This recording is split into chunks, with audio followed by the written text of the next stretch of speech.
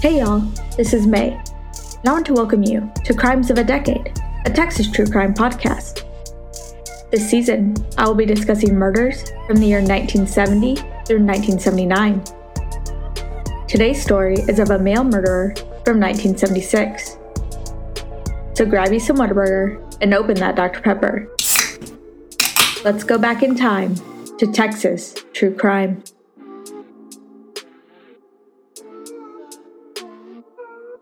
In 1976, the popular film Rocky was released.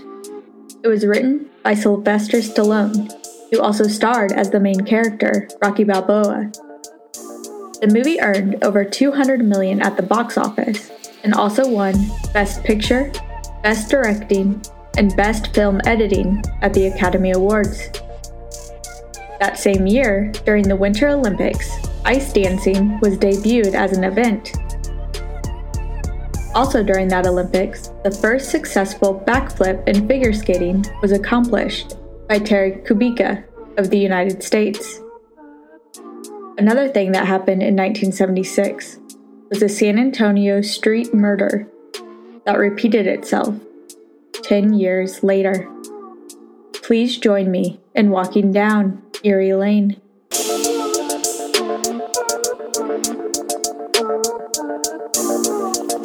San Antonio, Texas, home of the Alamo, is the most visited city in Texas. It is the birthplace of Church's Chicken, as the third largest zoo, and is home to the oldest church in Texas, dating back to 1738. Today, however, we will be discussing some history of San Antonio that is tragic and sadly repeated itself. In the early morning hours of September 5, 1976, 25-year-old Austin Hazel was hanging out on the 400 block of Seguin Street in San Antonio. He was with three friends when a man, 21-year-old Vernon Sattywhite, approached the group and demanded their money. In the course of this robbery, Vernon shot Austin in the neck and grabbed a woman from their group, forcing her into his car, and they sped away. Thankfully, the girl was found later unharmed. But Austin was found by police around 2:45 a.m., sprawled out on the pavement with a gunshot wound to the neck. He was transferred to Brooke Army Medical Center, where he was pronounced dead at 4:20 a.m. Vernon Sattywhite ended up turning himself in and was charged in the murder. He was sentenced to 5 years in prison. I could not find the reason for the light sentence. The little I know about his childhood leads me to hypothesize his past struggles played a part in his sentencing. He was a 10th grade dropout. Both his parents were dead, and he and his 7 siblings were being raised by his Aunt Beatrice. He was let out after a few years. 10 years later, and only 10 minutes from his first murder, Vernon would repeat his brutal actions and take another life.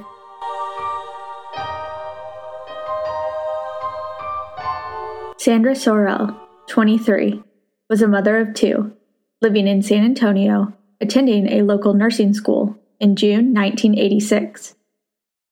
She was also dating a new guy she had met at the school, which was exciting because she had just gotten out of an abusive relationship with her live-in boyfriend, Vernon Sattywhite. For the past month, she had been complaining to authorities, but no action had been taken yet. June 9th, 1986. Vernon called Sandra, saying she owed him money. She didn't want to go alone, so she asked her new boyfriend, Wellington Mingo, to come with her to the apartment she once shared with Vernon to return the money. While Mingo waited outside in the car, Sandra walked up to the door. After a few minutes, Mingo saw something out of the corner of his eye. When he looked up, he saw that Vernon had his arm around Sandra's neck and was holding a 12-gauge shotgun to her head. Vernon demanded that Mingo leave or he would blow her brains out. Shocked and afraid, Mingo obeyed and left the area. Called the police, and after about 10 minutes, he drove to Sandra's mother's house and explained what had just happened. Her mother, Lillian Fields, then proceeded to call the police.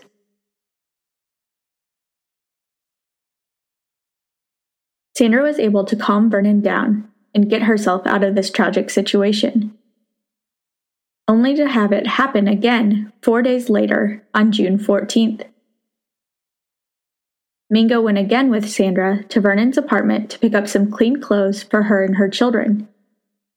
As if deja vu, the same incident occurred, with Vernon putting his arm around Sandra's neck while holding the 12-gauge shotgun to her head and told Mingo to leave or he would blow her brains out. Sandra again was able to get out of this horrible situation. Sadly, on June 19th, 1986, Sandra would not make it out of this situation a third time. 911, what's the state of your emergency? They were still moving. He was moving with her, and he stopped for a moment. She was struggling, and then he was kind of hunched over with her, and then he raised her up, arched his back, and then there were 2 shots in rapid succession.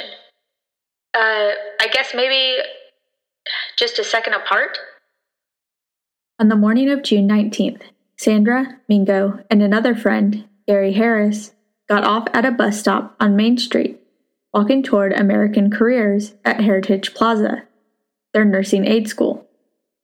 As the 3 neared the school, they were approached by Vernon, who said he wanted to talk to Sandra. He grabbed her, again put his arm around her neck, and pulled out a .22 caliber revolver and put it to her head. At this time, Mingo turned to his friend Gary and told him to go call the police. When he turned back around, he saw Vernon dragging Sandra away, still in the headlock. Mingo followed, but lost sight of them when he stopped to tell a parking lot attendant to call for help. He was able to catch up to them again. They were now 2 blocks from where the encounter started, in a parking lot by Dwyer Avenue, when Mingo pleaded with Vernon to let Sandra go. Mingo said, "Let her go. If you want to talk about it, let's talk about it. If you want to fight about it, let's fight about it. There's no sense in doing this." Still holding her in the headlock, Vernon looked at Mingo and said, "If I can't have her, ain't nobody else gonna have her." During the course of this confrontation, another man attempted to approach the scene to help, but stopped short when Vernon pointed the gun at him and said, "Stay where you are, or I'll shoot you too." Then Vernon jerked Sandra off the ground and shot her twice in the head. She died instantly. Vernon then placed her on the ground, knelt down next to her, checked her for a pulse, tore his shirt off, and then placed the gun twice to his own head before finally fleeing the scene. He ran toward the San Antonio River, more commonly known as the Riverwalk. As the police started arriving, the officers observed Sandra, shot and bleeding, while being held by Mingo. They then took off in the direction Vernon went. They caught up to him on the east bank of the river, finding him standing in some bushes. They witnessed several times him trying to take his own life with the gun, but was unsuccessful after 14 tries, and so he gave himself up. Later, after the gun was examined, it showed the .22 caliber revolver had 2 spent cartridges and 1 live cartridge found inside the gun. It was also observed that the live cartridge was struck at least 14 times by the firing pin, but did not go off. He walked out of the bushes with his hands up, complied when officers told him to lay on the ground, As he was being handcuffed and searched, he kept repeating the question, "Where's my baby? Where's my baby?" while looking disturbed. Later at the police station, Vernon appeared to be emotionally upset and crying, and asked officers, "I hope she's not dead. Is she all right?"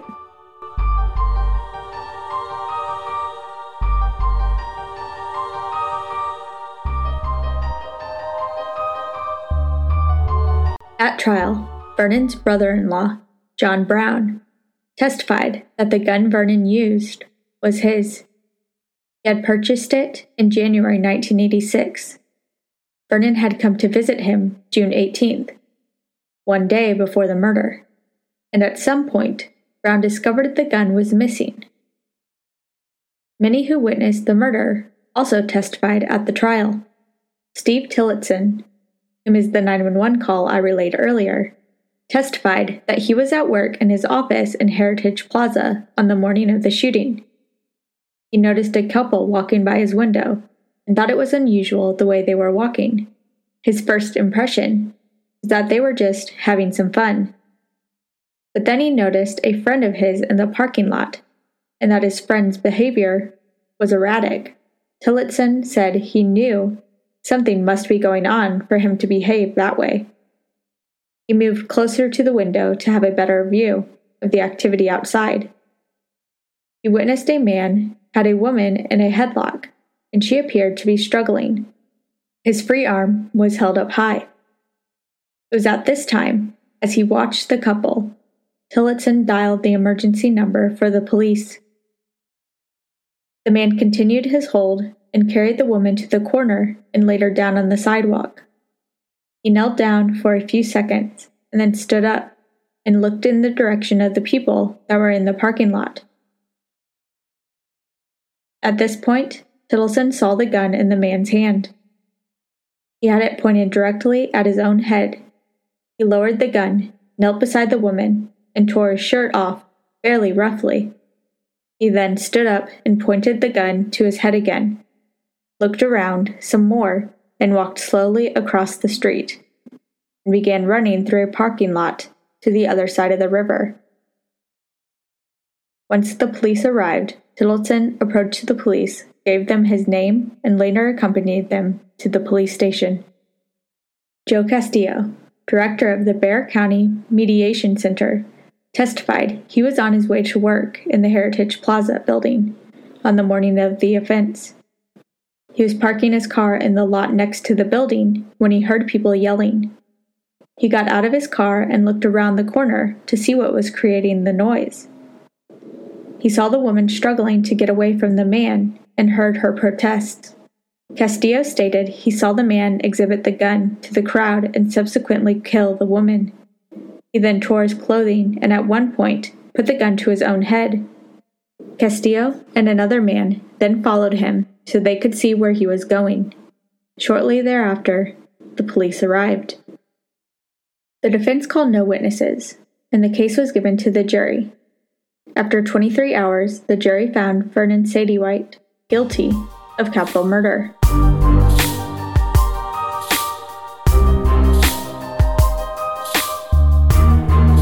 During the punishment phase, evidence was introduced by the state of Sadie-White's previous arrest, which included the murder in 1976. San Antonio police officers Harold Scott and Roger W. McGehee testified they were familiar with the character and reputation of Vernon. Scott characterized him as a dangerous person and a bad dude to mess with. McGee's opinion was that Vernon's reputation for being a peaceful and law-abiding citizen was bad. Testifying about his mental behavior was Lydia Mesquite, a social worker in the mental health unit at the Bexar County Jail. She testified that upon his arrival at the county jail, she found Vernon to be quite hysterical, lying underneath his bunk, and he was saying, "Where's my baby?" But she was unable to get any information from him. A physician assistant at the Bexar County Jail, Elias L. Roach, testified he observed Vernon rolling about on the floor, sobbing. Roach also had noted in his records that there was a high suicide potential for him. Dr. Cesar A. Garcia, MD, a psychiatrist who treats patients in the Bexar County Jail, evaluated Vernon. Garcia testified that Vernon was tearful and had said, "I killed my wife. I don't remember." But that the next day he examined him and found him much calmer. He further noted that Vernon exhibited several of the criteria for an antisocial personality disorder, that is, personality problems to the point that he was dysfunctional. Vernon claimed to have been suffering from blackouts and hearing voices over the previous 3 or 4 months, and claimed previous suicide attempts. Lillian Fields, Sandra's mother, testified about a letter she had received from Vernon. This letter was viewed by the jury. In the letter, he told Lillian how sorry he was and that he had loved Sandra. Lillian testified that she regarded the letter as an insult. For the defense, 2 of Vernon's sisters, Betty Jean Citywhite and Joyce Jackson, testified that their parents were both dead, and his aunt Beatrice told the jury she had raised Vernon and his 7 brothers and sisters. All 3 asked the jury to spare his life. Wendell Dickerson, a psychologist, was chief mental health officer for the Texas Department of Corrections for over 4 years. He testified to the various factors in predicting whether an individual would commit acts of future violence, and expressed his own reservations in how punishment is assessed in capital cases in general. After that, the jury went to deliberate on Vernon's fate. He was sentenced to death.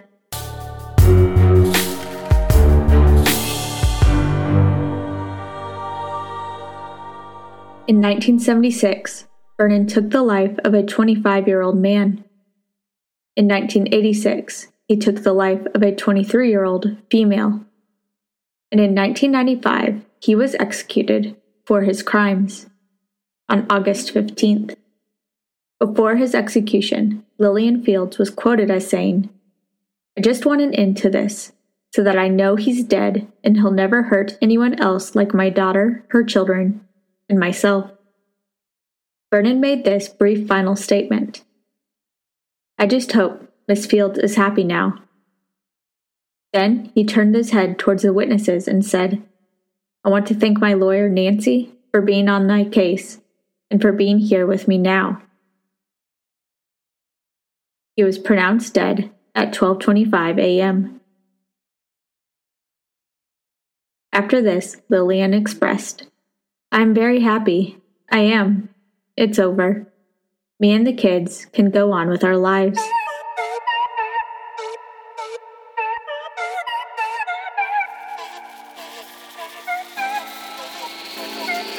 I want to say a huge thank you to Bexar County Court Records, AP News, Murderpedia, and all the other great resources that helped me get all the information for this episode. I'll put a link to their work in the show notes. Thank you for joining me for another episode of Crimes of a Decade, a Texas true crime podcast. Please join me next week when we discuss a female murderer from the year 1977. If you're enjoying this podcast, I would love for you to hit the subscribe button. I would also love for you to rate and review my podcast on iTunes, as it really does help out. If you have any questions or comments, please feel free to email me at crimesofadecade@gmail.com.